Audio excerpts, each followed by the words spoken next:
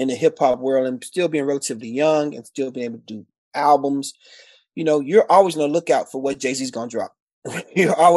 Everybody is like, whoa, what is this motherfucker gonna say? He finna say some crazy shit. It's official. For the first time ever, we have Hip Hop Hustle podcast merch. From hoodies to t-shirts to hats and even slides. Go to the hiphophustlepodcast.com to get yours. Hip Hop Hustle podcast, man. You heard it here first. He's not playing. Aaron's not playing no fucking game. Oh, don't threaten me with a good time. You got your ear to the streets, man. Much love to all the people down under. And make sure y'all follow the Hip Hop Hustle podcast, man, because they're giving y'all nothing but the real shit. But yeah, man, appreciate the intro, bro. Yeah, let's do it, man. Let's kick it off. Shout out to the whole Hip Hop Hustle podcast. What's up with it? Welcome to the Hip Hop Hustle podcast. I'm with the one and only Malik Yusef. Absolutely amazing person, amazing artist. Literally your accomplishments, I was looking them over again today and I was like, I can't believe I'm so lucky to have someone with such a resume on the podcast in terms of not only the people you've worked with, but the things you've achieved. I mean, Tony Awards, Emmy Awards, Grammy Awards, platinum songs, nominations. I think you've had like over 40 nominations. You've worked with like Jay-Z, Beyonce, John Legend. Literally the list of artists goes on and on. But man, it's an absolute pleasure to have you on the show. Man, that is amazing. Just listening back to it, but thank you so much for researching that. Sometimes it's good to hear it, every now and then. I forget sometimes, but thank you, and I'm glad to be here. Honored. Well, that always surprises me because I imagine myself in your shoes, and I'm like, I wonder what I would be like after winning those awards, having those accomplishments, meeting those people, and to hear you say that you forget about it sometimes. I wonder what it's like kind of long term, because you've had long term sustained success. This is not like it happened in a very short bubble, but does it feel strange hearing it coming out of other people's mouths and you don't really have it in the front of your mind? Yeah, it does, because it's like awakening moments. Like, oh, right, when I was making a phone call, I was driving here. I don't look at the outcome so much. When people mention it, I look at the duration of time it took to make it happen, to create the moment that people get to see or people get to hear or experience in some type of way. So it just it harkens my mind back to the journey to get there. The waiting on the phone calls and making sure you don't miss an email and getting to the studio on time and traversing the traffic in LA or New York or whatever, forging the relationships, being a good steward and a good relationship manager, and having custodianship over how I conduct myself in a space with people. So those are things that come to my mind. So I think that I don't have full access to the experience that people have with our art or with my creations or with my philanthropy or with my activism. I just kind of hold on to the arduity and work ethic that it took to create the thing.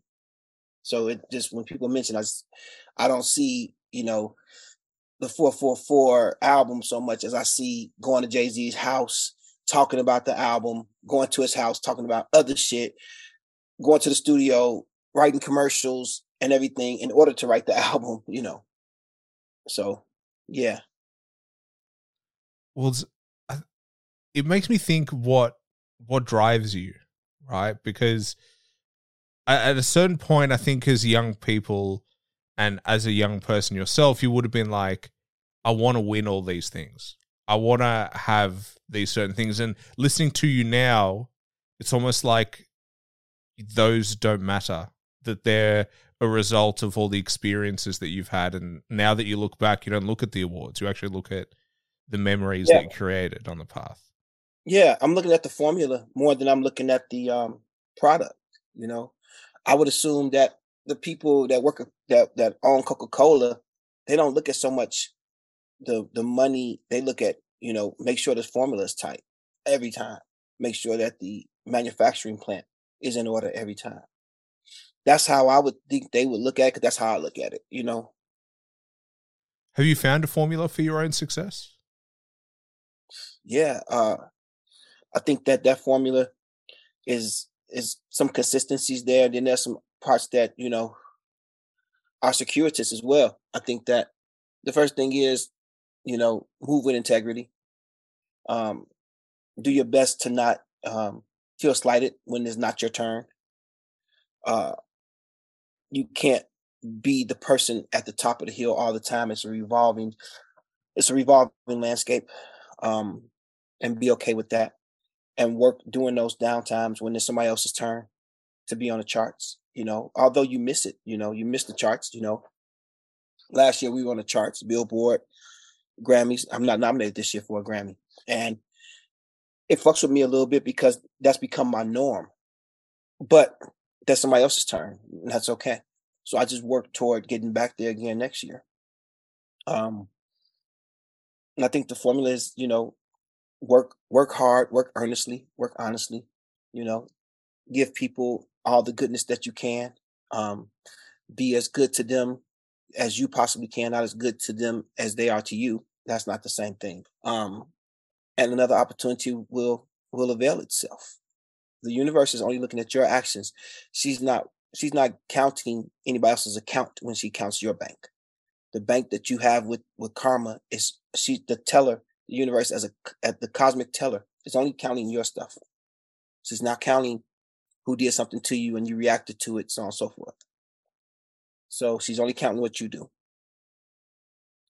So I think that's part of my. It's very spiritual. It's very electrical. It's very energetic from that standpoint, as well as there's some talent and some craftsmanship involved, but not as much as you may think. That's interesting. You make me want to ask a lot of questions.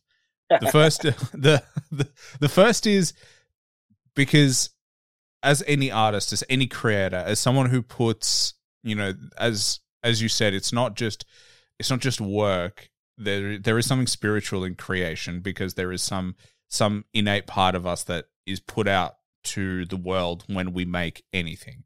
And so I wonder for you, because you said, you know, you didn't get nominated for Grammy this year. You want to be nominated next year.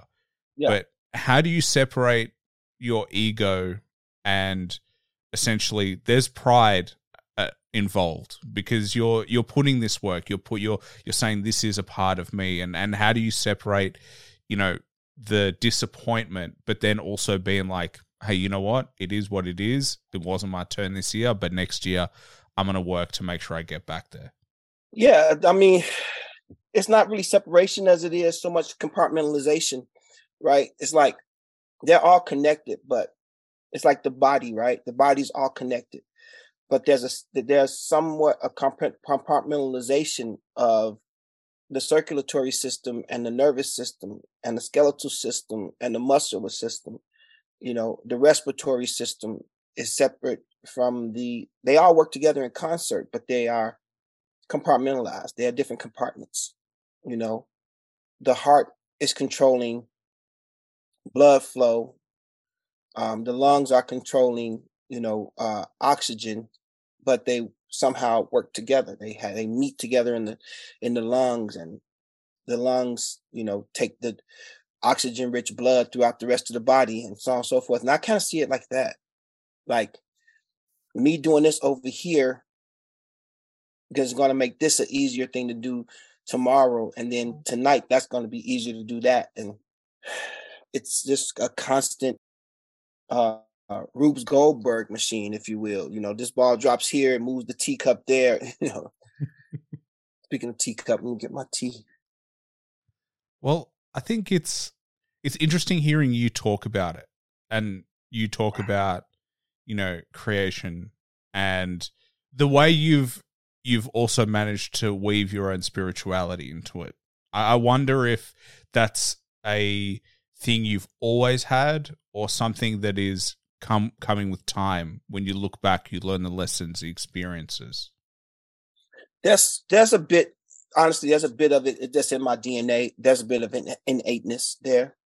Because everybody has to approach things from who they are. You can only approach things as who you are. There's some innateness there, but also there's practice. There's cultivation that has to take place. And you find these good things about yourself, you want to cultivate those things, and then you want to starve the things that are negative about you, right? I think that sometimes, being spontaneous is good in art, but it's not good in dealing with interpersonal relationships.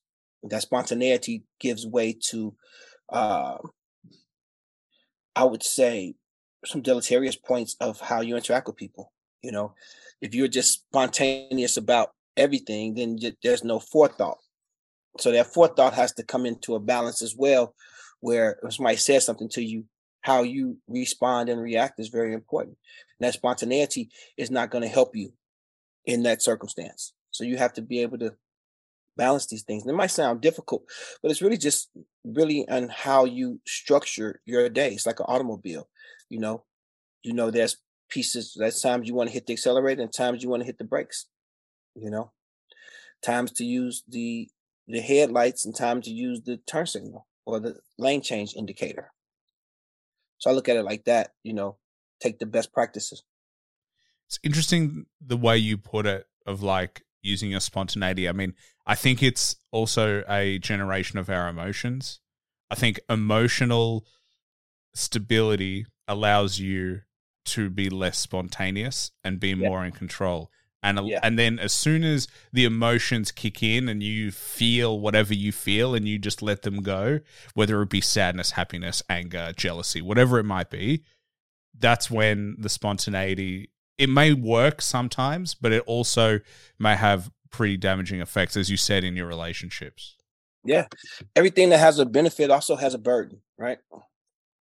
So it's beneficial in one way, and then another way is, think about this. If you were trained in your village or your group or your kingdom or whatever, your group, to be an archer, that archery is going to be it's there's a sweet point where that archery becomes super, the accuracy is so important, because when your enemy or your adversary is a certain distance away, based on the tension of your bow, where this is the best weapon you can use at a time, right? But if they're too far away, no weapons work anyway. So you don't want to be shooting arrows just because they go a long distance. You have to measure how far this arrow reaches. You have to find its range. But there's a point where they get too close to you for that arrow to really be effective. So now anxiety builds up because you're looking at people and you're looking at their eyes directly, and they're coming with a sword. That's when you need to switch that weapon to a sword or bring somebody in that has a sword, So these are mathematical equations. This is calculative stuff that you have to dive deep into in order to have the sustainability and longevity that I've had in this industry. I've outlived my peer group 4 times in this game. I outlived the MCs of the mid 90s. I've outlived the MCs of the early 2000s. I've outlived the MCs of the 2010s. You know what I'm saying? So I've just keep reinventing myself using these mathematical equations, and able to stay healthy and able to stay young and current, and still run around with my 7-year-old daughter and flip over couches and stuff like that. And, get up on, get my pronoun game in order for the new kids that's coming in, and that pronoun shit is very, very important, to stay malleable, man, to keep my brain plasticity going. It takes a lot of cognition to do that. Is that what you think it is? The difference between you and your peer group, that they were not able to adapt or not willing to adapt? Yeah, everybody's able to adapt, but not willing to adapt. That flexibility is very important. Instead of when Chief Keef came in. I recall a time when I was at an MTV event and they were asking me about Chief Keef. This was 2000, what? This was 10 years ago, almost. What, 2013 or something like that? 12, 13. Chief Keef. I was like, wait a minute, hold on. I mean, you're from Chicago and I was 10 times worse than Chief Keef at his age. Y'all lucky Chief Keef is rapping. I wasn't rapping. I was tearing shit up. So this whole Chief Keef is bad is not worse than Malik was. And my friends, he's rapping. He's trying to get out of it. I was trying to be in it for real and stay in that shit. So of course, like his type of rap, I've always talked about sex, drugs, and violence in my music. You know, as far back as we can go. We can go back to me doing stuff with Nike, me being on Common's album in 1997. You know, that poem was all about the street and sex and so on and so forth. On HBO Def Poetry Jam in 2000, I talk about sex and violence and drugs. I've never not done it. I've crafted it a little bit different that people could be more digestible, but it's not different subject matter than what Chief Keef was talking about. So I think, yeah, when everybody was like, oh, it's time for us, the elder statesmen, to look down on the next generation, I think that's ludicrous. You know, I think there's a air of ridiculosity to it that gives you some type of moral high ground over this kid. You know, they're like, well, it wasn't gratuitous. 100% it was. On Carl Thomas' album, I'm literally talking about in the year 2000, talking about selling drugs and getting arrested. So, and that's an R&B album, you know. So why do you think it is so prevalent to look down upon new artists, to judge them for the same or similar content that everyone was producing? Or like, it's interesting to me that you have so many examples of like people going and pointing out other people's flaws when they were doing the same thing at the same age. Exactly. My summation is that just like love is a group activity, if you have a loving family, if the leader of your family is loving, then it's more likely the people in your family to be loving and be affectionate and caring and kind. Just like love is a group activity, hate is a group activity as well. So when one person is like, I don't really like Shorty, and then everybody else that's influenced by this person is like, well, I don't like Shorty either. Well, I don't like him either. Well, let's all get together and not like Shorty. You feel me? And I think that that's a huge mistake and misstep, because you miss the cultural gift sharing that you need from this next generation that's pending to be. And I feel like also there's some usurpitude fear there too, that they'll take my space and take my money that I'm receiving. So I think that comes into play as well. They'll take my position, and that is a natural, and it's a real live, analyzation that it may happen, but it has to happen unless you evolve and get better and come into concert with this person. And I don't mean performing on stage. I mean, and sometimes they're going to say, I don't need you. I don't need you. You old head, or you older than me. You don't know what's going on. Well, study, and if you're not willing to make some type of concession and work with these young guys. I was able to be in the room with Keith and talk to him and his my OG Uncle Drew, which is also the one that discovered Keith, and we talk a lot, Uncle Drew. And it's like the mainstay is that you want to make sure that you keep becoming a white belt. Bruce Lee taught this mentality, the white belt mentality. Keep going back to the beginning. Don't get stuck in your ways. Don't let those crystallized thoughts outmode you. Bruce Lee he was famous for going to a Taekwondo dojo, which is why he developed Jeet Kune Do, which is the first real, in my opinion, the first real mixed martial arts that we know of in modern times. So he go to study Taekwondo, even though he was a black belt in Hapkido, he would go back and study, Taekwondo as a white belt. Come back, become a black belt Then he go to judo. Even though he had a black belt in judo, he goes back and starts at a white belt when he goes back a year later and works his way back up, because inevitably he's changed the game himself. He came in and changed what it looks like to be inside that dojo. So inevitably, the new people coming in are going to learn a new way that his style he said there's no style, but his forms, they listened to and they worked toward his form, that which really innovative and new. And now he goes back and learns his stuff through another filter. And that's what I think I do in music. I learned my music. We inspired everybody with 808 and Heartbreak. That was 2009, my nigga. I'm not going to be stuck in 2009 music. I'm sorry. It's not going to happen.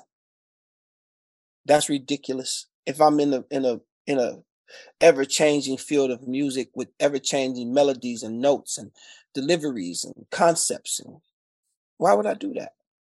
Why would I stay stuck on? Well, my fashion is kind of like what I had in high school. It's still the same, but it became the fashion of the world. So I can have some augmentation to that as well. But, I'm in my paint clothes right now because I'm a visual artist as well. But we broke the rules. Why would we come in and make new rules? Doesn't make sense. Yeah.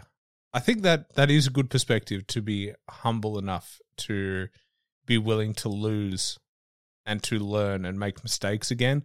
I think we all get used to success. And I think the weird thing about prolonged success is that, as you said, you get comfortable, that you like the feeling of, I know what's going to happen. You retreat to old strategies that no longer work.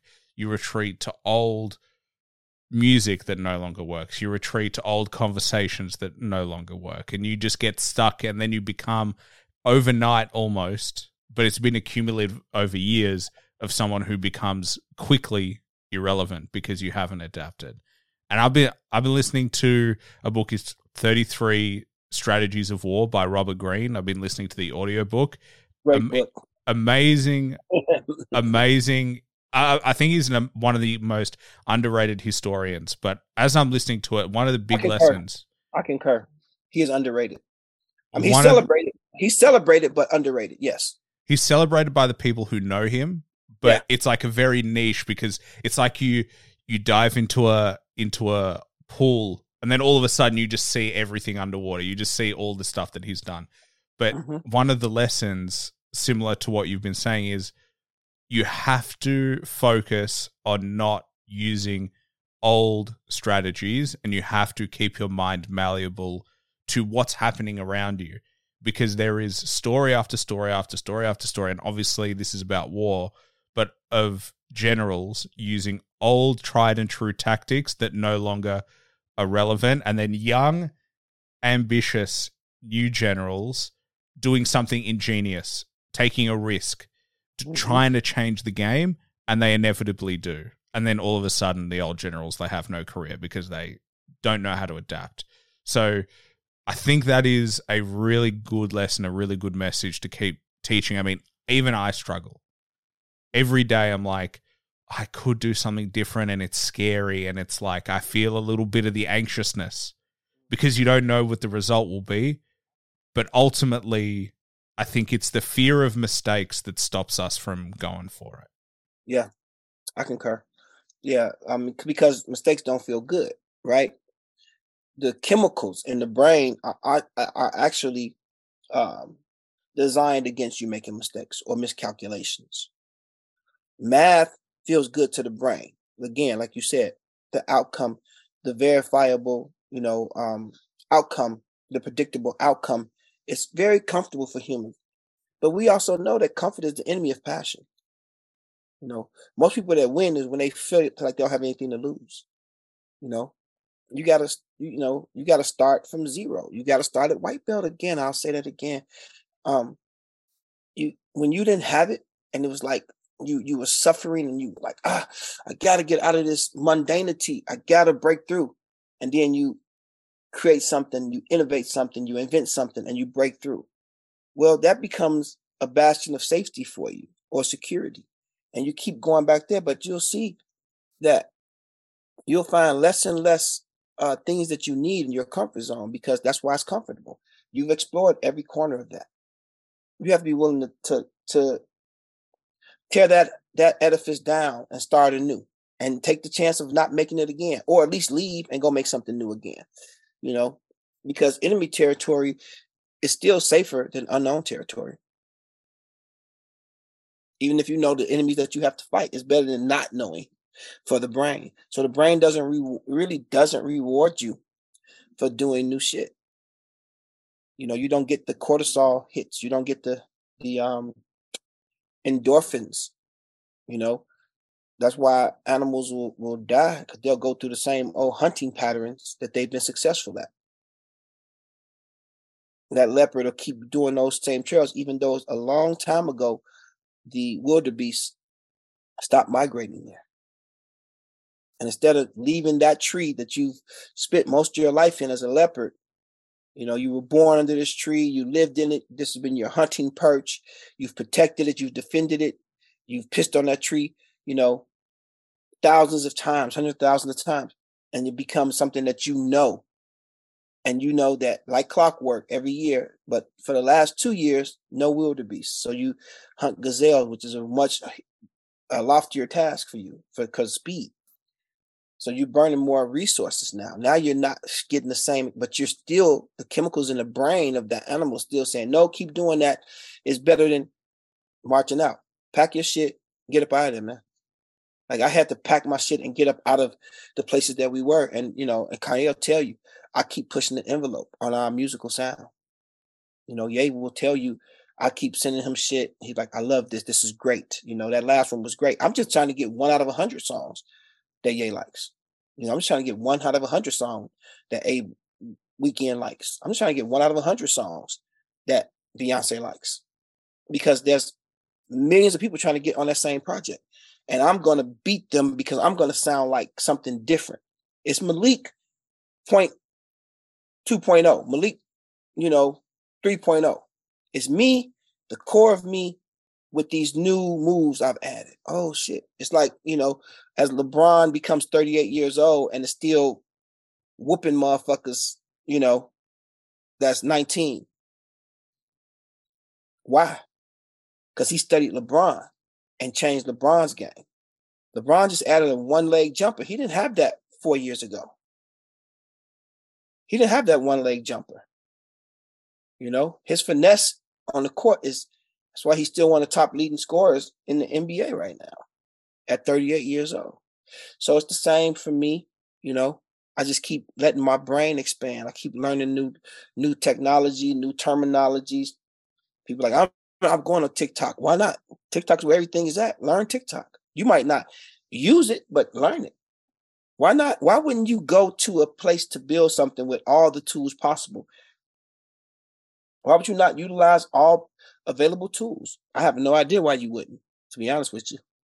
I think it's a stubbornness. It's like an unwillingness to admit that you were wrong. And it goes back to making mistakes. And it's weird. I think I have thought this for a while, that our language with making mistakes is really poor. Like we look at a mistake and you get, this gets drilled into you at school. You make a mistake on a test, that equals bad. So mistakes become bad. Whereas mistakes are the lessons in life you need to make so that you learn. You don't learn without mistakes. And so this culture of like mistake equals bad is not helpful for anyone who's trying to develop, because then they are fearful of that being, and they get told, oh, you made a mistake. You fucked that up. And then you avoid ever fucking up, but you also avoid ever learning from that. And the problem is not a mistake. The problem is making the mistake multiple times, the same mistake. Exactly. That's the problem. I always say, you know, no repeated mistakes, no compounded problems. Don't make the problem worse, and don't repeat the mistake. Those things will, and when I say bless your life, I mean bless your life. they will bless your life, man. Those small colloquialisms and idioms that I like to live by, those are things that come from ancient times. Those are pillars of our self-sustainability as humans. And we have to have those.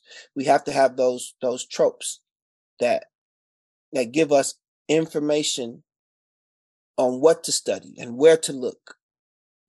Success can come through any medium. Success doesn't have parameters like we think it does. We're being successful now because we're utilizing the technology that we have. Back in the days, we might have been two people that traded letters with each other. We might have been people that traded letters with each other through the Pony Express, and you would read your letters to people in your town. I would read your letters to people in my town. We still have had some modicum of success. We still would have had, in some ways, I feel like maybe the ability to not fail so much. Well, fail, but to not sustain the failure. So for failure, I feel like it's planned. Practice is planned failure. So failure after failure after failure, you're bound to have a success because it can't abide. I told my daughter when she was 8, she was like, "I'm not good at math." I said, let me see. I said, "So you fail at math?" She said, "Yeah." I said, "Let me see you fail at math every day for 8 weeks. I bet you can't. I bet you can't fail 8 weeks straight. You might not become the greatest. You might not become a mathematician, but you won't fail at math for 8 weeks straight. It's not possible. Let me give you 2 months of doing math every day." So it's very important, man, to think in that way. And you said, like you said, man, people are afraid to let people see them floundering after you've had success, because people look at it like, "Oh, you slipped backwards." Yeah, I slipped backwards, man. I slipped backwards into another bastion, though. I didn't slip backwards into the same thing. And songwriting for me and production is the same. I listen to the hi-hats that Fireman uses, who's one of my artists. I listen to his hats. I'm not a big fan of hi-hats. I use them very sparingly, but I look what he's doing and how he's making hi-hats, because he's having hit records. You know what I'm saying? So I'm like, okay, he's doing something right here. So let me adjust my sensibility. It's me. It's not the hi-hats that's doing something wrong. It's my sensibility that's not on par with what I need to be. It's just interesting talking to you, and the more you explore your own thoughts and your ideas, the more you just go, "It's on me." Mm-hmm. The world is not to blame. The world, these people, everybody else is not to blame for the things that I happen to not like or the things that I happen to struggle with. There's only one person. That's that dude looking at me in the mirror. That's right. And in a way, and probably in the only way, that's what accounted to your success, is that you've taken supreme accountability for your own path, as opposed to giving accountability to everybody else and things outside your control. Yes. My accountant has always told me, he said, "Hey, what percentage of you do you control?" And the answer's got to be 100%. I control myself 100%. How I act, how I react, how I comport myself in this world, how I interact with other people, my interpersonal relationship struggles and conflicts, how I resolve them. He said, "Okay, how much do you control of another person?" And the answer is 0. So we spend more time trying to control things outside of us. And I say things, I say nouns, persons, places, and things that we have 0 control over, as opposed to spending time on a thing we have 100% control over, which is us. And the way we think, and what we eat, and what time we go to sleep, and what time we wake up, and where we go, how we travel, how we migrate from place to place. You're in Australia, and if you say, "Hey, Malik, come to Australia," then that gives me a chance to quantify, or qualify, should I be in Australia or not? And that forces me to think about, what can I do when I'm on the other side of the world? what's the policy of New Zealand? New Zealand is close. Okay, what do I do when I'm on that side of the world? And calculate that. Does it make sense for me to go? What's the timeline? What do I have to do here in America? So these are all my works. And it's exhaustive to think that. The easy thing is to be like, man, what you got for me? Or what do I have for myself? What have I put together to make a trip to Australia worth it? The podcast is worth it. You know, maybe going to a place to perform. If I don't have those things set up, then I'm going to look at it as a non-value opposition. A non-value proposition. I'm going to be opposed to it. I'm going to be opposed to it. I'm going to be somewhat offended. What do you think? What do you take me for? Hey, a person with resources and relationships, what I take you for. So it's 100% up to me. Have I done enough to build this network that makes it possible for me to come? And then I say, okay, everybody that wanted me to come to Australia, I set a date with you and tell them, hey, y'all been wanting me to come. I'm coming on this date. I'm doing a Hip Hop Hustle podcast. Hey, can we do it in a big space? Okay, cool. All right. Can we sell tickets? It's my innovation. I have to do that. And people don't do that, so they get upset. And then they blame other people. And that's the easiest thing to do. And then they also tell them why the other people could do it, but they could never do it. Exactly. They're like, hey, Malik did it just because he knows, you know who he knows, you know who he worked with, you know he know Jay, he been to that motherfucker's house. You know that's the only reason he got that, right? You know that's the, and then they start pointing fingers and they start going, oh, his success is not real success. He other people hooked him up, and like, to be fair though, your relationships are all your work. It doesn't matter. This is what drives me crazy. You happen to be in a situation where everyone you've ever met in your life, you met for the first time. Exactly. You take the opportunity to either build and foster a relationship and potentially even see the potential in who they are. I mean, I was reading you met Common before Common was Common. Yeah. Yeah. And so you don't have to be friends with him. No. In the same way that childhood friends, I spoke to Cuban Link recently. He was friends with Big Pun before Big Pun was Big Pun. Yep. But it's true. Okay. They helped you. They put you on because you're friends. But you built that relationship. That relationship isn't one way.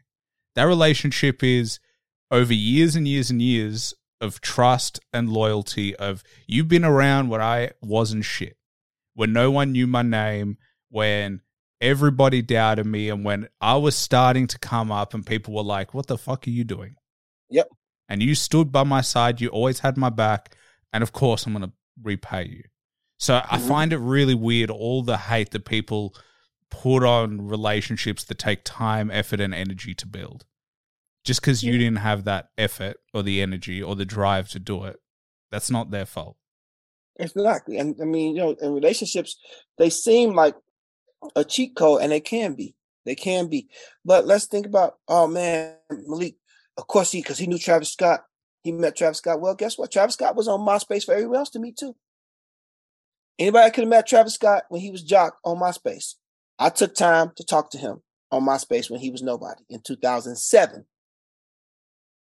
I didn't meet him physically till 2012 when we did the Sin City song. That was his beat. And then I was like, you should put a verse on here. And I put Saha and put Travis on his own beat. And that's my still number one performing song with my voice on it. That's my biggest song that has my voice on it. So that was my decision to respond to this kid who, man, everybody didn't have money, Malik. They can't have time to. No, that's not the case. You had the luxury. No, that's not true. Most people with money don't talk to people that don't have money. It's also my nature and my ideology to always see what's next, to always look and see what possibly could happen next. Sometimes it works, sometimes it doesn't. I've helped people out way more than I've ever helped Travis, and they've shitted on me. You know what I'm saying? Spit in my face. And I'm just like, all right, you sure that's what you want to do with your Malik relationship? Once you do it, it's done though. You understand that? Once you do that, it's a wrap. And it's fine. Maybe you have something that you want to get off your chest. Maybe you never liked me. Maybe the love you have for me was fake. Doesn't really matter to me, though. So when people say, oh, it's because of Malik relationship with this person, relationships are expensive. They take resources, and those resources are time. They take effort. They take energy, sometimes money, most times money, because somebody says, hey, Malik, come here. I can't say I don't have gas money. I can't say I don't have money for a hotel. I can't say I don't have money for a flight. I can't say I don't have a car. Whatever, you got a skateboard there, skateboard. A lot of people won't go. They want to, I saw, and I said this in another interview I did. I saw a dude walking. Now, I always say this. I saw a dude walking, what looked like he was walking from Las Vegas to Los Angeles. He had on his clothes. He had his suitcases. He's on the side of the road. And everybody's like, oh, my God, so impressive that he's walking. He's going to walk. He loves his job. He loves his career so much. He loves his dream so much that he's going to get to L.A. no matter what. Now, it's a couple hundred miles, right? He'll probably walk 30 miles a day, right? Let's say it's 300 miles. At 30 miles a day takes him 10 days to get there, right? It's 2 work weeks. I would propose to him to go work a hamburger job for 2 weeks, get the check, have some money in his pocket, say, hey, I want to go to LA, transfer the job to LA, buy a bus ticket, and ride the 6 hours to go to LA from Las Vegas, and then be able to go the next day and work and have more money so that he can have a place to live. That's when you love what you're doing. That's when you love your dream. Not the Rome antic, not the antics of Rome, not the gladiatorial sports of and bags of blood exploding and all that bullshit. Because ain't nobody getting killed. They're not killing these big, strong-ass men in the arena. Why would they? That makes no sense. Well, I wonder why it is that we romanticize the risk it all, the forget everything, lose all sheds of any sort of backup, lose any shed of like a well-formulated plan, go in with nothing. The romanticized journey of like, the struggling artist, the romanticized journey of like, I don't have anyone, I don't have anything. I'm just going and I'm not coming with a plan and I'm going to figure it out when I get there. I wonder why it is that we push that narrative as opposed to, hey, you can go there, but go with a plan, go with an idea. Okay, you want to be a successful artist. What are the steps you're going to take? How are you going to live while you're working to be an artist versus, which is like, go, take the risk. Don't have a plan.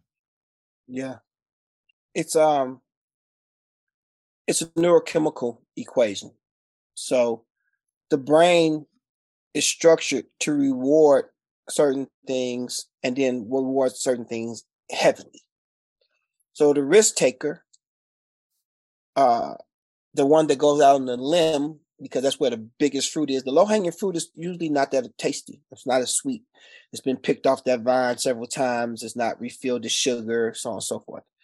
I think that the human brain must solve. It gives you a bigger reward to solve for danger. So risk and danger are in partnership, right? When you're taking a risk, it's because you're going in the face of something dangerous. It's dangerous to go out with no plan, and the brain must solve for danger first. The first thing we must solve for over anything else. And we get a pretty big cortisol hit. We get a dopamine hit.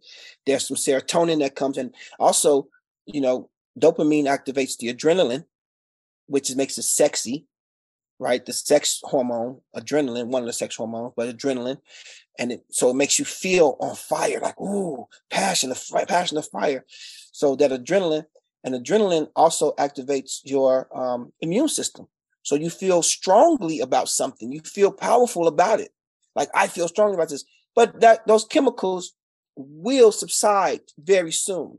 So on that second day, but he got all the reward chemicals from people saying, yes, go ahead and do it. You're going to make it. As opposed to me saying, my nigga, nah, go work at motherfucking In-N-Out or some shit. Go work at McDonald's. Take those 2 weeks, work at McDonald's, take that money, do this, call the other McDonald's.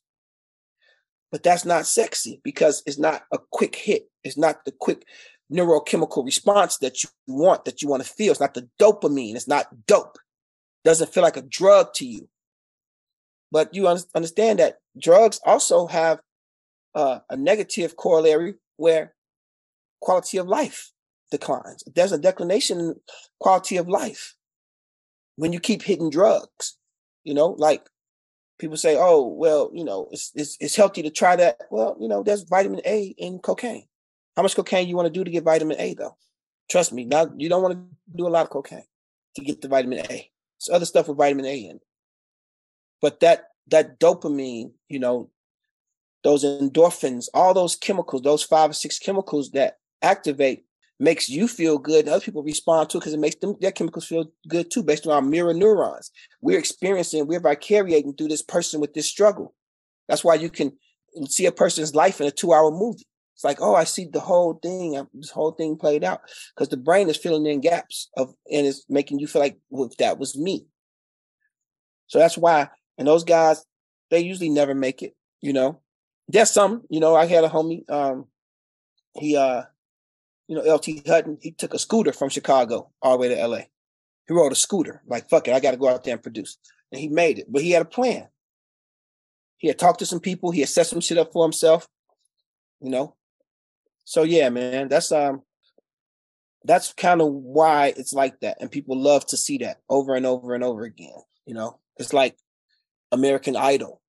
People love the drama of American Idol, but those artists don't usually go on to have huge careers because the excitement is over. The risk is over. The person putting it all in line and going to LA to sing songs for you. And after that, we need a new dopamine hit. We need a new fix from a new artist.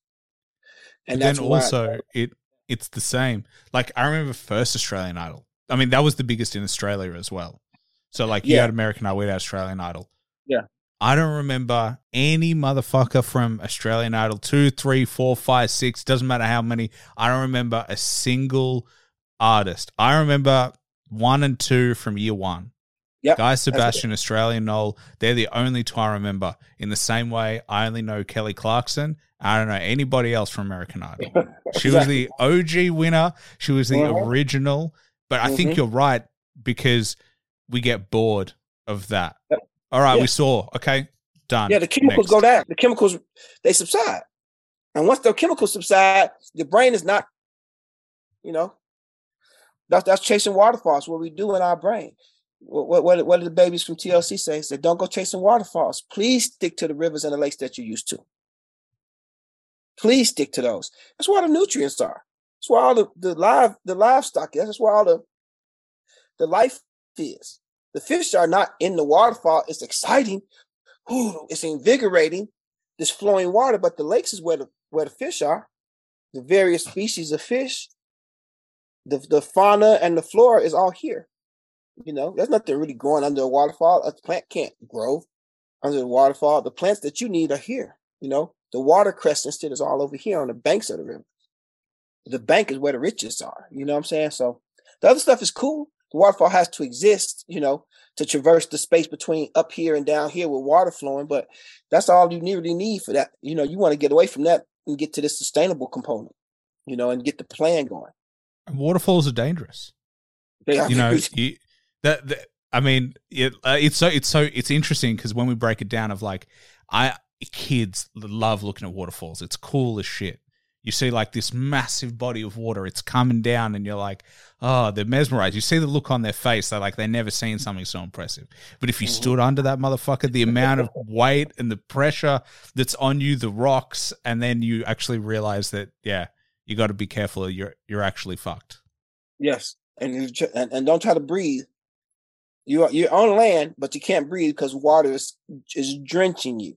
So yeah, you have to, take it for what it is. And then you have to, what percentage of your life do you want to be, traversing the waterfall? Probably 1%, maybe 0.5%.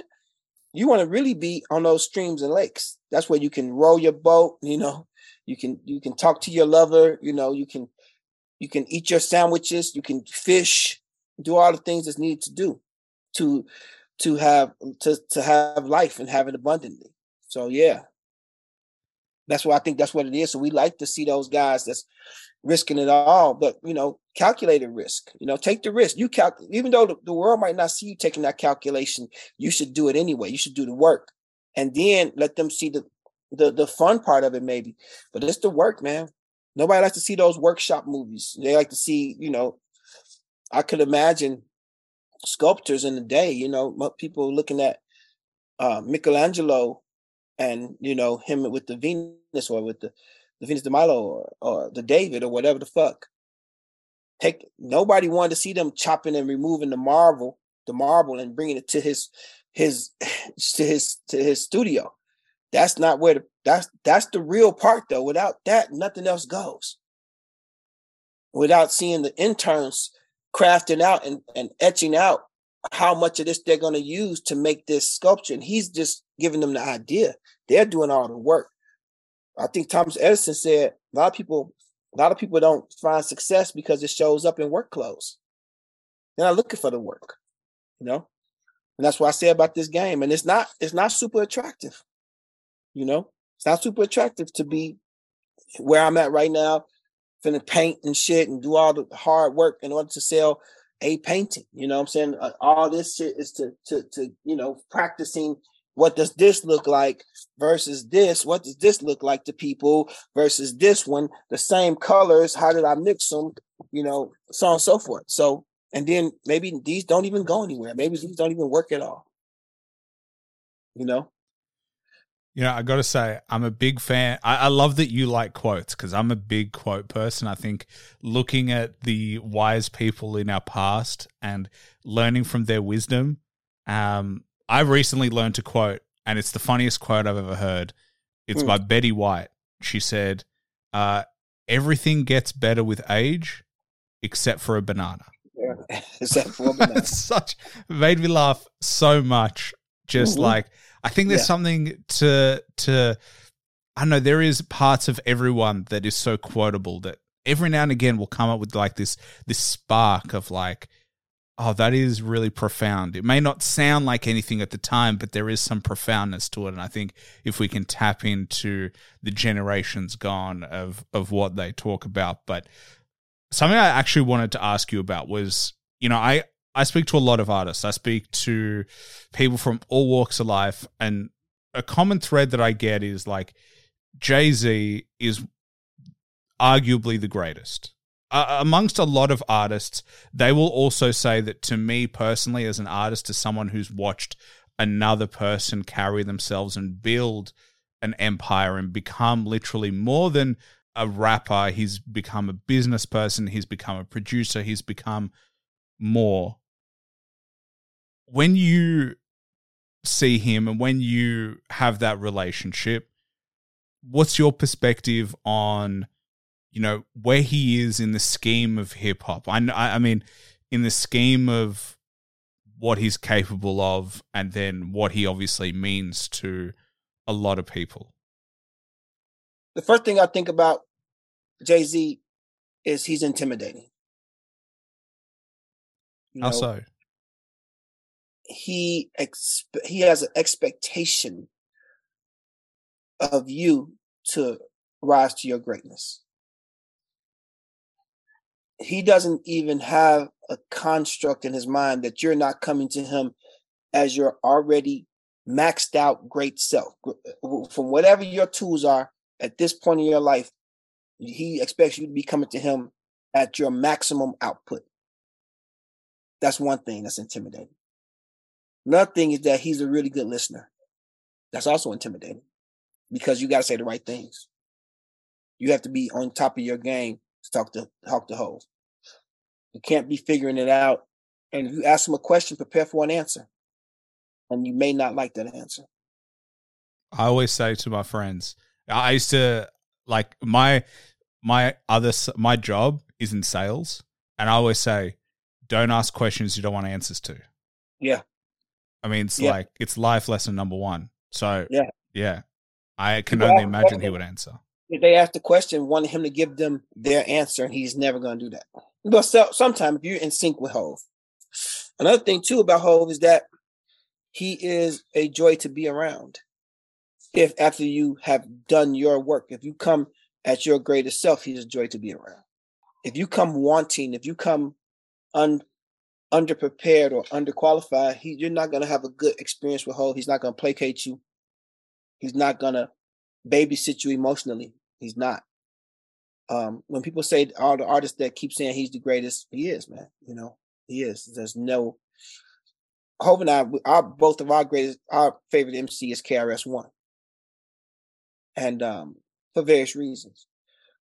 But Hov, as a pillar in the hip hop world, and still being relatively young and still being able to do albums, you know, you're always on the lookout for what Jay-Z's gonna drop. You're always, everybody is like, whoa, what is this motherfucker gonna say? He finna say some crazy shit. I mean, I was in the studio with Ye. We were doing Donda, and Guru texted me the verse, Hov's verse on Jail. And I just hit him back and it was just like, it's breathtaking. It's scary how good he is. And I'll divulge this. We was in the studio one day and I was just watching him move. We were in the studio doing 444. Watching him just dance around beats. Just like, it's really ridiculous. And, you know, I've worked with Kanye a bunch of times. And I had already did a song with Beyonce. And just being in the studio without anybody else, just me and Hov, you know. And I just asked him, I said, hey, bro, I mean, ask you a question, big bro. Like, what is it for you?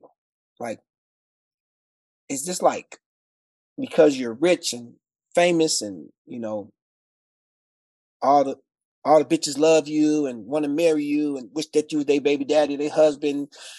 Is those all the things that made you? It's just like, is that what you feel? Is that did you put the Batman suit on and add the gadgets and just be motherfucking?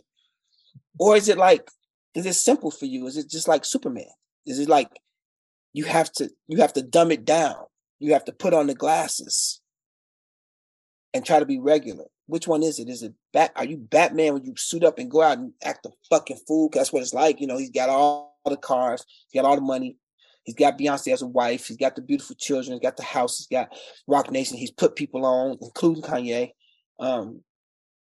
Yeah, he put Ye on. I mean, come on, man, you're responsible for Rihanna, Ye. You know what I'm saying? Like, it's your life is, you know, you brought Beyonce into the rap world.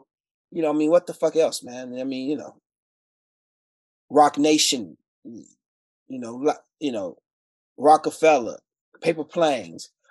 The fuck, man. And so I just, you know, I asked him, is it Batman or Superman?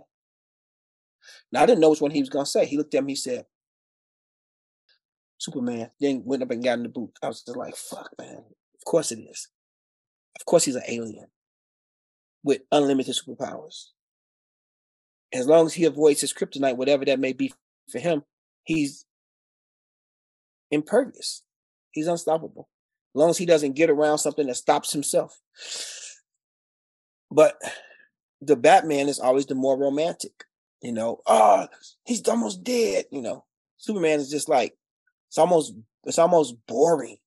Can I just say, I fucking hate Superman because he's boring as shit. He's this, you know, tight suited guy. He's got all these ethics, and you're like, come on, man, you're so boring. Even your job is boring. Journalist at a newspaper company, like, you're the strongest person, and that's the job that you choose. Like, isn't that funny that, like, yeah, you're 100% right. That's how I've always thought of, like, Batman is cool. Yeah. Superman's just so boring, and like even the colors he wears, just like red and like the cape is just like, oh, come on. Yeah, it's rough, man. But for Hov to say that he's Superman, it just changed everything because it's like he's Superman, but he uses his power to rob the bank. You feel me? Hov is Superman, but he uses his power to get everything he fucking wants. You know, the best label, the baddest bitch, the most money. You know what I'm saying? Everything. He just uses his powers to get everything he wants. You know, so he said Superman. It's like, yeah, of course you're an alien. That nobody can match you because you're born different, G. Like, and it's like stuff he says, like on 444, he said he didn't even cognate certain things. On that Future line, Future thought he was dissing him, but he wasn't. He was like, in the future, other niggas playing football with your son. He didn't even think about Future and Russell Wilson and Sierra. He wasn't thinking that, and I bear witness. And also, part he says, what good is a menage a trois when you have a soulmate? And soul, he was talking soul spiritually, but soul is also one. He's like, he didn't even see that. It's like, it's just, he accidentally makes some of the greatest bars in the world. And it's just ridiculous. It's just so much to deal with, you know? You know, I didn't even realize that until you explained it. And I was like, oh my God, I love that bloody song. I love that song. That song's so hard. It comes from somebody like him who could do what the fuck he want to do. You know what I'm saying? For him to admonish himself. That's why I think it's so attractive to know that Jay-Z exists, is because he could do anything and he chooses to give us the best version of him. You know? He could be Hugh Hefner times 10. You know what I'm saying? And he decides to say, let me give y'all an example of how you want to live your life without drama. You know? Let me apologize to my wife on an open album after she lambasted me on her album. Let me apologize to her openly in front of everybody in the world. It's fucking crazy, man. And do it sliced, so surgical, you know, and then address the O.J. Simpson shit, you know, still nigga. It's just, working on that album with him was just like, I never had a dream to be in this industry. You know, I never wanted to be in this industry. I just wanted to like sell drugs and get money in my life. I stumbled into this industry. But working on that album was like the culmination of so many people's dreams that I took that into consideration, that there's people that dream their whole life to get to where I'm at. And I did not take the moments lightly at all. When he would say, come to the studio today or get there early or whatever, nigga, that's what I did. You know what I'm saying? If I was in the swimming pool, I got out the swimming pool and got my clothes on and went straight to the motherfucking studio. Through traffic on the 101 or whatever, did not matter. Because to see it happening was insane, you know? And it's so different than working with Ye. That's why when we worked on Watch the Throne, those both styles together was so weird to see, man. But it distilled some of the best music ever. It's weird, man. But one other thing about Hov is that when everybody says, yeah, he's the greatest, he's the greatest, he's the greatest, is that he fucking also knows it. You know what I'm saying? He fucking also knows it. But he doesn't put it out there. It's not front-facingly. But if you challenge him in any way, he's going to be like, wait a minute, I'm Hov, G. Like, be clear what the fuck this is. I'm better than everybody. That's how he approaches it. But that's also interesting because that's how Ye approaches it as well. Like, I'm better than everybody. And those two things, you know, and I don't think, you know, that there's a metrics on that, because you look at hit records, you got to put Drake in there, right? You know, Drake has more big songs than either of them, but Drake still looks up to both of them. So it's a strange. But it's also the industry that looks up to Jay more than Drake. Yeah. Yeah. Like all the people I speak to, they're like, hey, you know, Drake, he's a fantastic artist. He can rap bars, he can sing, he can do it all. But when I think about who I want to be, I want to be Superman. I want to be Jay-Z. Yeah. I don't want to be Drake. And I'd swap places with Drake. Don't get me wrong. I'd swap places, click my fingers. I'd be Drake right now. Right. But if I had to choose Drake or Jay-Z, 99.99% of artists, they're going to choose Jay-Z. Yeah, no question. Yes, it's just the truth, man. It's a certain kind of swag that he has, a certain type of astuteness that he has. He's very present with everybody. It's hard to get that with an artist because by definition, an artist is to be self-absorbed with their art, and he's not like that. And you immediately understand the difference between him and other artists when you're in his presence, because he leans into conversation with people, and it's intentional and it's palpable, Yeah, and he's a big giver as well. He gives you stuff, and he allows you to experience your own self in his space. Even though he's in full control of that space, he allows you to experience your existence, and that's rare. I've been with a lot of artists, and they don't allow that. They don't allow for you to be you in that space. Yeah. Well, how did you feel? So what did you experience? Because, especially when you're with him by yourself, what was the inner kind of most powerful version of yourself? What did you experience in yourself, the growth in yourself when you were working with him?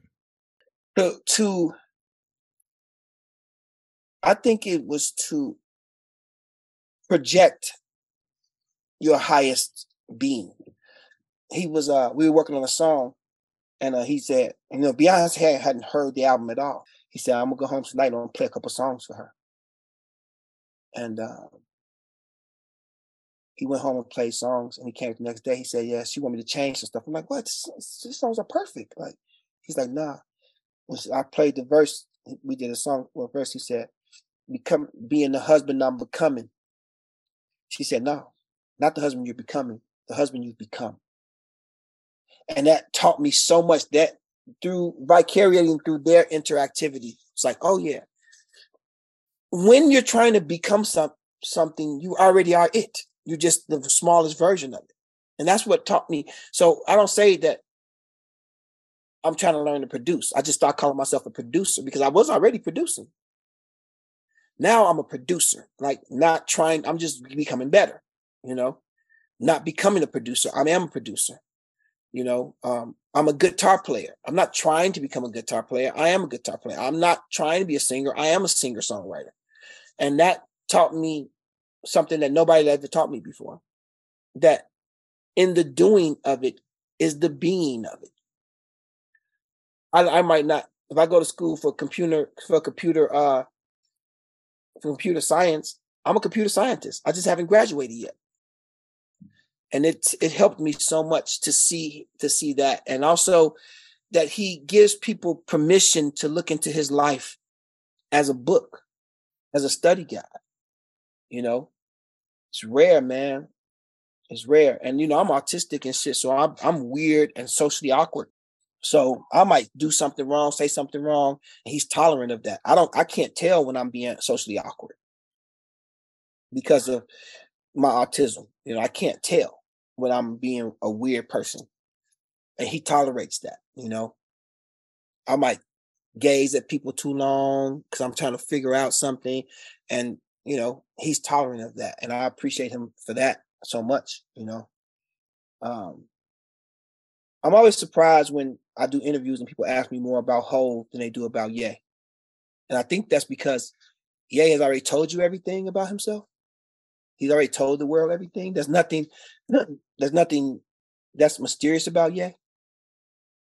And I think that it's because Hov, not that he holds anything back, it's just that there's so many quadrants of him, and each person has their own experience. Kind of Ye's experience is like across the board and unific. And each interactivity with Hov is special and unique. So I think that's why, and it always wigs me that people ask me more about Sean Carter than they do about Kanye and Kanye West, I think there's a couple of reasons why.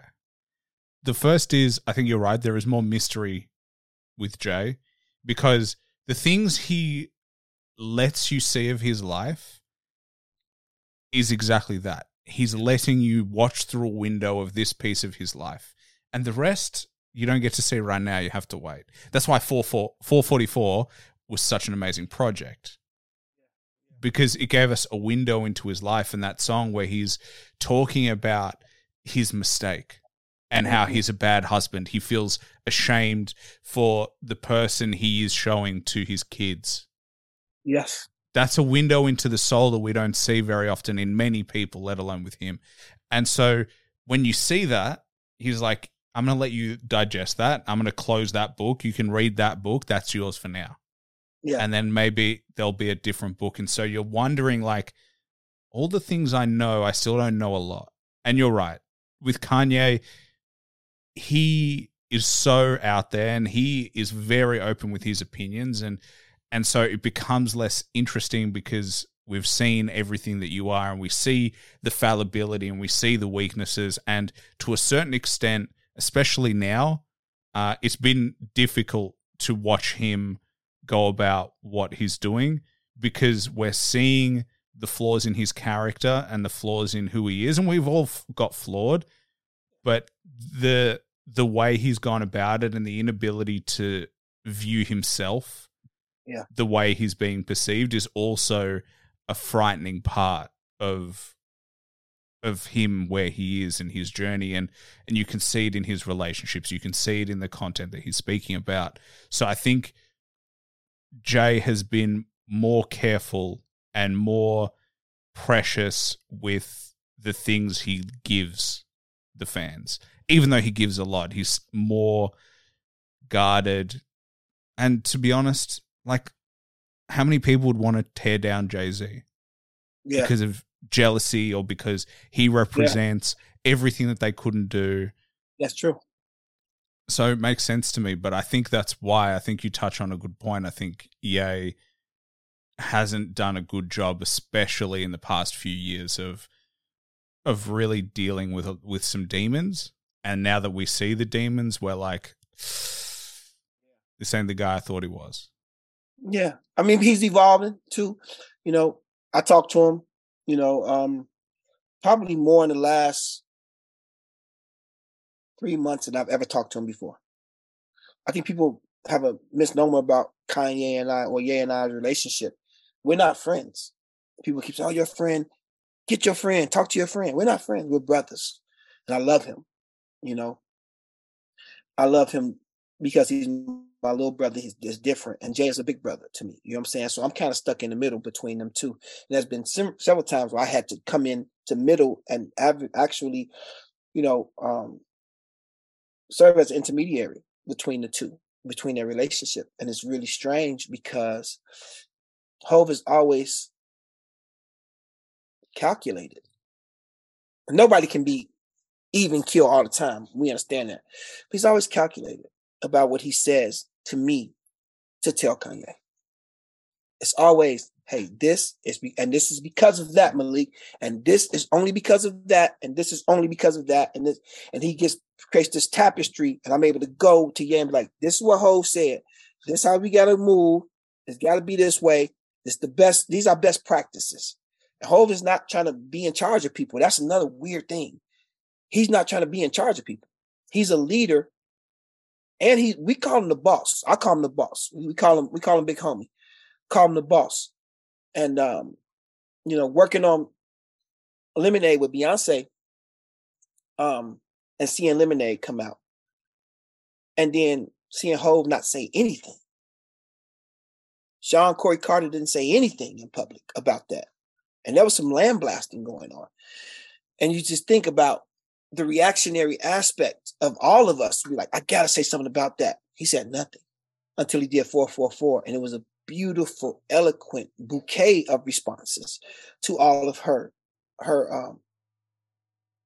concerns and her complaints, and obviously, his misgivings. But with Hov, again, it's manicured. It's thought out. What does he want people to glean from his life? And I think that we need that in our world more than we need all of the other things. This is the chicken soup. This is the medicinal portion. Hove is a doctor. He's a surgeon. He's a physician. You know, he's a medicine man for real. I've become so much better. I've made way more money with Ye than I have with Hove. But as a person, how I live my life, I take that information from Hove. And I know that Ye is really going to be improving himself. I don't have any doubt that he's going to improve himself. I don't think he's going to stay the way we saw him the last few months. I don't feel like that in any way. I feel like he understands what took place. I feel like he was in a fury, in a fog of sorts. And he may have lost some of himself inside of that. You know, and it's natural. We just don't never see anybody that famous and that rich go through something like that. It's usually your cousin is having a breakdown in Oregon or some shit, or your cousin had to go to Spain for a month to decompress and detox. We never really get to see somebody do it in front of us like that, you know? So I have every faith that Ye is looking at what he did, looking at what he said. And I mean, you know, it's just, he's different than bro. He's different than big bro. Big bro, you know, made his big mistake in public. You know, he made his big mistake in public. And now Ye's made his big mistake in public. Hove became better for it. And I believe Ye's going to evolve and become better for it too. You know, there's some distrust, you know, that happens with each of us when we let the public down from what our advertised, the advertisement version of us when we say who we say we are, you know? Well, I think the difference between the two is that Ye seemed to be blinded by hate, and he seemed to be blinded by a different thing than Jay's mistakes. Kanye seemed to reveal a part of himself that was like, okay, these things that you're saying now, they're no longer a breakdown. Okay, everyone. I mean, we look at Britney; she went through a breakdown. She probably still is going through a breakdown, right? Yeah. And everyone's worried about what's happening with her. But the most upsetting thing and the most concerning thing with Kanye is that he seemed to have a lot of hate in his heart for a lot of people, and a lot of people he'd never met, and a lot of people and he just painted a broad brush. And there were things that he said that were upsetting to a lot of communities. And I think the question will be and it's interesting that you're speaking to him. I personally have tried not to talk too much about it because I think it's been covered enough. Yeah. But I think it will be interesting to see after a period of time. I mean, he recently got married. After a period of time, what reflection will do to his perception of those things, and whether the feelings he seemed to express were as genuine as he will believe in the future. That's what I wonder. I wonder if that hate will still hold, or whether that was something that was in the process of being manic and being lost. And, you know, he was suffering. Let's be honest. He was suffering with the breakdown of his family and the breakdown of a lot of relationships around him, but it just wasn't forgivable, a lot of the things he said. Interesting you use the word forgivable and unforgivable. I don't think that a lot of things require forgiveness from other people. And Dana White said that. He was like, you know, I won't forgive myself. He's like, you can't punish me though. He slapped his wife, which of course he's a huge man. There's a power dynamic. There's a size dynamic. So on. So if she slapped him, he slapped her back. Right. And I'm like, man, I pray to the Most High that I'm never in a situation where I feel like I have to slap my wife back. I'm praying, and I've been in situations with women where they've hit me or struck me, and I've left the car, jumped out the car, and ran. I've done all those things. So will people forgive Dana White? I don't think they will. I don't think women will forgive him. I don't think men will forgive him. I don't think people that have women that they love will forgive him. I don't think people that's I'm not talking about from a sexual standpoint. I'm just saying I don't think people are going to forgive him for being in a position of power and size and all these other diamondisms. But also I don't think that, you know, even if Kanye asks the particular communities that he offended to forgive him, I don't think it's their job to forgive him. I don't think it's their job. So when we say forgiveness, I don't think that people have to forgive him. I don't think some of the things that he did are forgivable, you know, but there's also nothing that's unforgivable. Same time, you know, forgiveness comes with work, you know, repent and relent, you know, repent is to repay, you know, so when we talk about him being upset and angry and hateful, and those, for me, there's been a lot of hateful things in my life, and I have tons of Jewish friends. I mean, a lot. Like, I'm doing business with 2 Jewish guys right now. One is rabbinical. These are my friends. They're my family. I've been to Seder's. I've been to, you know, I've been to kosher restaurants where we couldn't find halal, you know, so on and so forth. Malcolm X ate at Jewish kosher restaurants and Jewish houses when he came to Chicago because there was no halal places in Chicago back in the days. When people bring up, you know, Ye's rants, or I feel like he's trying to feel something. He's hurt about whatever, how sensitive he is about whatever it is. And he's also, and you know, hurt people that haven't healed, they hurt people. So that's what people do when you're looking at a person that hasn't done the inner work. And me and him talk about it all the time. And he's quite honest about becoming a good person. He always says it's too much work. I said, no, it's a lot of work and it's worth it. Just because you can't see the immediate benefits when you're rich and you're famous, and you don't have to be nice to this is conversation we have all the time. You have to be nice to the chauffeur, to the maitre d', to the waiter, to the maid, to the esthetician. You can act any way you want to act to them, but all those acts are acts of impatientness. You know, you have to, in order to exist in this world with other human beings, you have to develop the virtue of patience.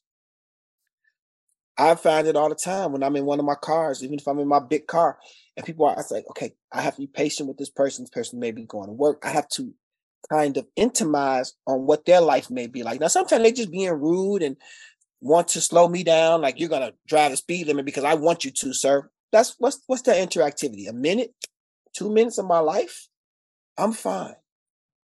I don't have to develop road rage and tell them about their little self and all that shit. And I think that's something that artists like Kanye have never really developed. When we talk about Hov was always a gifted creative, but he wasn't always an artist. So he developed certain nuances being in the street that you have to develop. Same thing with me. I had to develop certain nuances in being in the street. Ye didn't come through that rough side of the mountain. He had his mama take care of him. She brought him equipment. She was behind him. And this is not making an excuse, nor that he need an excuse made for him. But I'm giving you real reasons on why people don't develop in a certain way that we need them to adjust to their station. And I think that now he's starting to learn those things, and I'm definitely pushing those things on him, which I've always been, you know, which is why we don't spend any time together. You know, the truth is, bro, I spend about 20 days a year with Kanye. Maybe like 14 days working on the album, then like maybe 6 days on tour. And that's the bulk. Out of 365 days, it's about 20. Except for last year, we did Donda. It was like 40 days, 45 days. The longest I've ever spent with him in our lives. And we made a bunch of good music together, great music. 45 days, So, yeah, I say about 45 days, something like that. So, this is a part of the discussion that I want people to understand. I want them to understand intrinsically is that Hov is not Ye. And Ye is not Hov. And never the twain shall meet. They'll never be the same person. They have totally different experiences. We sat down, I'll give you this now, get out of here. Hov sat down and told me the whole story of his dad. We were making a trap song. And we started talking about his dad. That's where the story of Atlas came in. We were making a song totally different. And the story of Atlas came in. The runt of the litter and all these different things and his mom and every interactivity. It's crazy to have Hov explaining the story to me. And I think he's since done a couple of interviews about it and shit, but that story had never been told before. It was just amazing, man, to see the difference in upbringing between these two men who I both love, who I'm a brother to both of them. And the variable difference between their life and their view on life, their upbringing and everything, So back to my exact point with Kanye, like a lot of things that he's done, I don't think people have it in them to forgive. And I don't think they have to. I don't think people have to forgive him. With what he said hurt them, and it hurt them deep, and it made them upset, mad, sad, whatever those emotions are. They get to experience those emotions. And if don't suggest holding that big of a grudge, he's evolved past me because I would kill baby Hitler. Yes, that's me. I'm not evolved in my love in that way where I can love Hitler. I don't have, and whenever somebody brings up Hitler, I also bring up Leopold immediately. Because I want people to make the correlation between Leopold and Hitler and which one is called the worst person to ever live and which one is not talked about at all. But I'm not forgiving of Leopold. I'm not forgiving of Hitler. I'm not. And if his love has evolved to that level where he can love Hitler, then so be it. If you have love and you want to spend it, I do not recommend. If you want to spend love on Hitler, I do not recommend my own self. I do not recommend. I think personally, most people would agree with that. I think that there are a lot of people deserving love for genuine good things that they did. He is not one of the people. In history of time, in the history of all of humans to ever exist, he does not fall under that category for the pain. And I obviously don't want to get into this rant, so I'm gonna do a quick sidestep. But I think the reason it was so upsetting with Kanye is because you speak about love. We loved Kanye so much. Mm-hmm. And people loved Kanye so much. And then when he showed that side, it was almost like, I love you so much and I've been so hurt by you, and I didn't expect to be hurt by you in such a way. And then you didn't say that was a mistake, I'm sorry. You stood by it and you hurt me again. And I think that's what hurt people the most is, okay, you said something fucked up, but you didn't say, I'm sorry. And you didn't say, I know I hurt you. I know that whatever it was. And I think that's what is the hardest part with Kanye, and why, even myself, I really struggle to listen to his music anymore because it was upsetting. There are countless episodes of me going, Kanye is an amazing artist. He revolutionized hip hop. He did X, Y, Z for a lot of people. Yes. And to be so let down by hate is the upsetting part. And so I think that's what it did. It was just like, I put you in a place where I respected you and I wholeheartedly believed in you. And yes, you were troubled. Yes, but I was willing to be on that journey with you. But now you've decided that no longer are these people worthy, and I'm going to hold on to that, and I'm going to let hate become part of who I am. And that, I think that's ultimately what it was. When we talk about what happened, it's like, it's literally that. It's love and hate from him, love from the fans, all of it combined. And honestly, I do hope that Kanye finds himself in a world of peace. And because at the end of the day, you know, I say this time and time again, I am always fortunate to speak to people who are very different than me. And that is a joy in my life, to be able to understand people who aren't like me, who've grown up differently, who've experienced things differently. If I didn't like that, I wouldn't do this very thing that I do. And it is the best part of being human, is actually celebrating our differences and meeting in the middle, and then realizing, hey, you and I are not so different. Yeah, it's true. I appreciate you, man. I appreciate your time. I appreciate your perspective. I know that it's been studied. You know, I know that you've analyzed this back and forth. And I appreciate that, the analytical process, which is not easy for humans to do, especially given the bandwidth that we all have so limited amount of. I like that you say you hope that he will. I believe. I'm past the hope part. I'm believe that he will come around. And I mean, he'll be himself. I just want to just really see what that real self is. That's all. You know, who are you really, my nigga? Like, that's really what it is.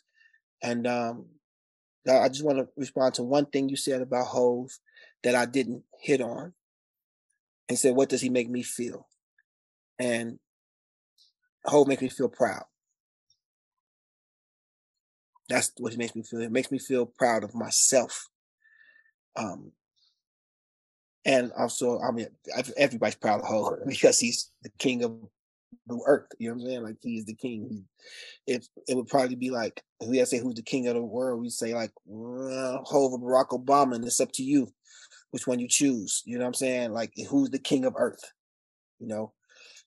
And then maybe, you know, I don't know who would be a close second or whatever, but a close, the best between those two guys. Those guys are A1 and A2.